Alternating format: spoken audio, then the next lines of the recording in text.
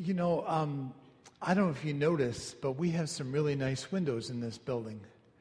And I thought we might spend the next few weeks thinking about the content, the story that is contained in these stained glass windows. Back when most people were not able to read and write, this was the only, this is kind of medieval PowerPoint. That's except the slides didn't change. But look around on a bright sunny day, and especially at night, it's really gorgeous and lit up in here. Now, if you're like me, and you're attracted to bright and shiny things, lock into Rick for a little while. Come back. But we're going to be talking about the story that's contained in these stained glass windows. And the story that we're going to talk about, that we're going to start off with today, is I've entitled it The Day of Small Beginnings. Now, it's really interesting. I would love for you to be in my head sometimes a Sunday morning between 9:30 and 10:30 before everything gets started. Or maybe it's a good thing you're not in my head because there's not much room there. But it's interesting as you're meeting new people and catching up and just touching base with a variety of concerns. Well, this morning, you'll never guess what happened to me. I'm kind of bombing by up the ramp here where my usual place.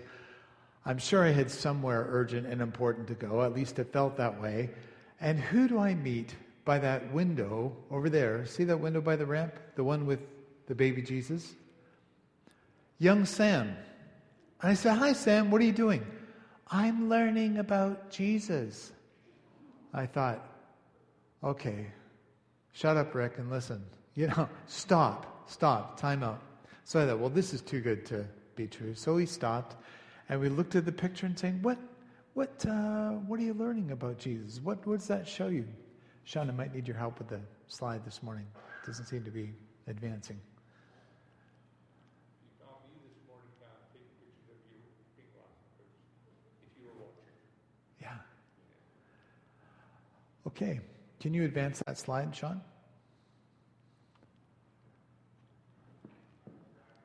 Or if not, okay, don't worry, we don't need that. We have ancient PowerPoint. Over there, and it's okay, it's going to be uncomfortable for you folks in this section, but looking over in that window, what does that picture of Mary and Joseph and the donkey and the baby Jesus in the manger, what does that tell you about God? What does that tell you about the nature, God and the kingdom of God? What does that tell you?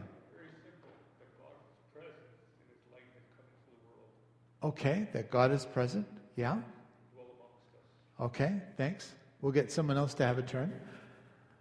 Anything else? He's the light of the world. Yeah?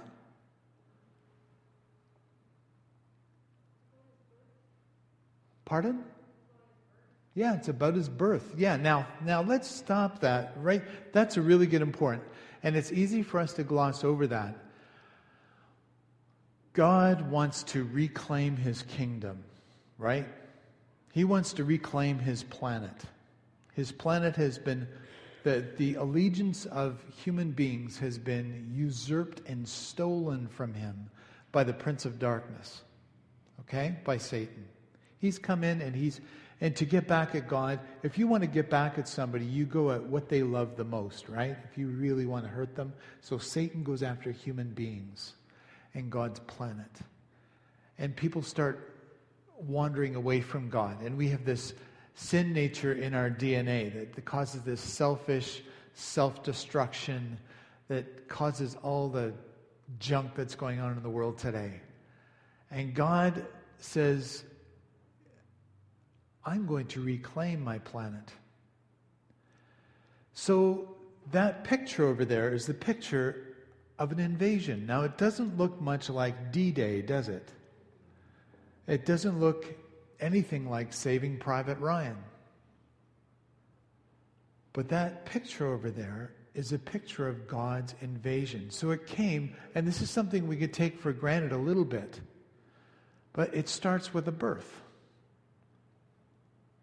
Now, the thing I like about talking about Christmas in May is that you can get away from all the sentimentalism and commercialism and all the hype and all the weary, burnt-out Christmas shoppers and all that sentimental nonsense. And just let's think about the implications of God becoming one of us. Let's think about that for a minute. It's worth looking at the picture and meditating. What are some of the implications of God becoming one of us?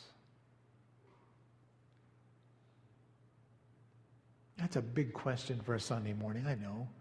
And I know you came waiting, not waiting, or maybe enduring hearing me talk, but I want you to think, I want you to talk back to me a little bit. Let's brainstorm a little bit. What are some of the implications of God, the Creator, becoming human? He experiences what we experience. Holy cow, we could dine all week on that one, couldn't we? He experiences what we experience. Let's think about that for a minute. Let's go through the life of Jesus and think about some of the things. He was born poor, right? Not many of us could say we were born in a barn, although my mother used to ask me that sometimes when she saw my table manners, but that's another story. Born into a poor family, Jesus was a refugee when he was just a toddler, right? He was a political refugee. He had to run for his lives. And in Noel's prayer, he acknowledged that there are some folks who've come who had to leave their homelands for various reasons, right? See, he was a political refugee. He was part of a despised race. He was Jewish, right? So he could relate to everyone who ever entered the gates of Auschwitz or Birkenwald, any place like that. He was deserted by his friends, totally misunderstood by his family. No one here could ever relate to that. He just went through all the stuff that human beings go through. And he can totally relate to us when we go to him. That's why it was so strategic. And God had to just come into the world as a fertilized embryo and just do the whole 9-month thing like all of us did, and go through his mom's birth canal and be, I'm sure the Bible doesn't say anything about toilet training or breastfeeding or discipline in the household, or not much. There is one story that we'll talk about next week about Jesus as a tween, as a 12-year-old boy. But all of that human experience, that means the Creator knows what it's like. When you go through a difficult time in life, isn't it comforting to talk to someone who's gone through a similar experience? That's why not always, but some of the best counselors or some of the best people helpers are people who've gone through a similar experience. And as long as they don't say, I know exactly how you mean, but I've been through a similar circumstance, there's that sense of relating, right? The ability to relate. So when we talk to Jesus, we know that we're talking to someone who's gone through similar experiences. I didn't tell you everything about my conversation with Sam this morning. We talked some more. We looked at the detail of the donkey's got a really interesting nostril. If you spend any time by that window, it's interesting details there. But as people were coming into the service, Sam said, "Look, people are lining up to see Jesus." I thought, right on, kid, preach it. We're going to feast on that one for a month too. People are lining up to see Jesus. This morning, when we share communion together, people will be lining up to see Jesus. Because when we do communion, there'll be 3 stations of elders, couples at the front and 2 at the back. And we'll invite you to line up and see Jesus. You may not see him literally, unless you look at the windows, but to encounter him And we'll invite you to share in the cup and the bread and take it there and go back and sit down and just wait and pray for everyone to finish. We'll invite you to come up for a blessing, or if you want something specific to be prayed for, well, we can do that too. And we pray in Jesus' name, in his authority. Why? Because he was a human being like us, and he can relate to everything that we went through. Don't just walk by that window and not think about the implications of Jesus becoming a human being, because it's very powerful. The Bible says, do not despise these small beginnings, for the Lord rejoices to see the work begin. That is a reference in Zechariah to another event that was happening. But the principle is this, is the same. Don't look down on small things, because great things come out of small beginnings. Jesus, Savior of the world, at a very insignificant beginning in life. Very insignificant. It was just a small place, a small village where he was born, but great things came out of that. Sean, I'm sorry, I'm going to need your help because I need you to advance this for me because things aren't working. One more. There. I'm going to quickly read a passage from 1 Corinthians chapter 1. The message of the cross is foolish to those who are headed for destruction, but we who are being saved know it is the very power of God. As the scriptures say, I will destroy the wisdom of the wise and discard the intelligence of the intelligent. So where does this leave the philosophers, the scholars, and the world's brilliant debaters? God has made the wisdom of this world look foolish. Since God in his wisdom saw to it that the world would never know him through human wisdom, he's used our foolish preaching to save those who believe. It's foolish to the Jews who ask for signs from heaven. It's foolish for the Greeks who seek human wisdom. So when we preach that Christ was crucified, the Jews are offended. And the Greeks and the Gentiles say it's all nonsense. But to those called by God to salvation, both Jews and Gentiles, Christ is the power of God and the wisdom of God. This foolish plan of God is wiser than the wisest of human plans, and God's weakness is stronger than the greatest of human strength. So what does this picture say about the kingdom of God? God's priorities seem to be upside down to ours. They are, aren't they?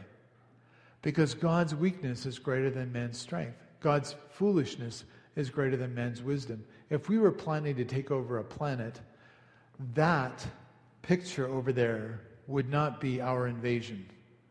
We go in big time, right? We go in and overpower people. We would overwhelm people. We would use shock and awe, just like Norman Schwarzkopf did when he invaded Iraq the first time. Shock and awe. Well, there's not much shock and awe in that picture. Just a little baby. God came in through the back door at Bethlehem to woo his kingdom, to woo us back through love, not through control, not through power, but through love and human weakness, using fallible human beings to extend his kingdom. And that's good news for all of us. That's good news. Even though the kingdom of God seems to be upside down, it means that we can't depend on our own accomplishments to get right with God. There's no point in showing off. There's no point in saying, hey, God, look at all the things I've done for you. God's not impressed by that. He does respond to people who have a humble and contrite heart and seek him. I learned an important fact in agriculture a couple of weeks ago. Actually, during my visit to Ontario, I was talking to a fellow pastor, and he said, the best soil is the kind of soil that has the most stuff in it, because it's well fertilized, right? So you might think you have a lot of stuff in your life. And maybe you're wondering, I don't even know why I'm going to church today because I've got so much stuff in my life. But sometimes that makes the best soil because it helps us realize our need for God, right? And that's a good place to be in. That leads us really well into communion, because communion is about connecting with God. Not just about filing up here and taking a bread and a cup and going through some ritual out of habit. But it's about us seeking God. It's about us wanting to connect with the kingdom of God. The kingdom of God is wherever God is in charge. Okay? That's where the kingdom of God is. So if God is in charge of Henry, if Henry says, okay, God, be in charge of me, the kingdom of God is in Henry. Get it? And I know I can pick on him because I see the kingdom of God in him. And the kingdom of God is in Luann. And I know I can talk about her because I know her best. And the kingdom of God is in her, and it expands. And so the kingdom of God is in those of us where God is in charge, right? Where God is the king. This kingdom is going to, and is in the process of overwhelming the present kingdom of this world. And it's a source of healing and restoration and blessing for the world. And we can be a part of that. But for us to do that, we need to come back to God's kingdom values and remind ourselves that God's weakness is greater than man's strength. God's foolishness is greater than man's wisdom. To be completely dependent on him and to ask him for strength so we can represent his kingdom in the kingdom of this world. That's what these pictures portray. We'll be going through them the rest of the month. Now, first of all, I want you to think, just remember, don't despise the day of small beginnings. This thing started off small, but it's huge now. Huge. And we get to be in on that. Now, I'm going to ask everyone who's serving to communion to come up and sit in the front. It doesn't matter what row you sit in. Just sit up here for a minute. And we're going to ask God's blessing on us as we line up to see Jesus. All right? Think about that. Think about lining up to see Jesus. What a great opportunity. Yeah, thank you, worship team. And we can prepare our hearts by saying, Jesus, I just want to connect with you. I want to meet with you. Now you might think, well, I'm not good enough to take communion. And I'd say, you're right. Just line up right behind me because I'm not good enough either. Okay? This table is open for people who follow Jesus. All right? You may have been successful at it this week or not. If not, then there's a special encouragement to come and get right with them and say, I want to get back on track. I want to get centered. I want to connect with you again. The bread represents Jesus' body that was broken for us. The cup represents his blood that was shed and spilled for us. And when we come in humility, and we remember what he's done, and we commit ourselves to following him and asking Holy Spirit to fill us with his presence and power and his holiness, okay? Now, when the elders are standing, there'll be some here and over here and a couple of places at the back. We'll just invite you, if you want, they will ask you, would you like us to pray for you? All right? You don't have to. Maybe if you're not even sure about taking communion, it's okay to come up with your hands across your chest and say, I think I'd just like to come up for a blessing today. That's fine. No pressure. We'll invite you to take the cup and the bread. Just take it right at the front when it's offered to you and give them the empty cup and go and just sit and wait and pray for the other folks who are going through. Okay? Let's make this a time of seeking God and letting God speak. There's been a lot of good content this morning in the scriptures that have been read, and the songs that have been sung, and the prayers that have been prayed. All these things. You can even meditate on some of the medieval PowerPoints that we have up here. That'd be great. But let God speak to you. Line up and seek Jesus. Jesus, we pray in your name that you will bless communion now, that you bless us as we share this cup and this bread. We don't want to do it because it's just a routine thing that we do or something that we tack on to the end of the service. But we know that you will meet every seeking heart today because you became one of us. You went through everything that a human being could experience. All the challenges and griefs and sorrows. So we know that we can relate to you. I pray that your healing power, your Holy Spirit would be especially present as we seek you. In Jesus' name, amen.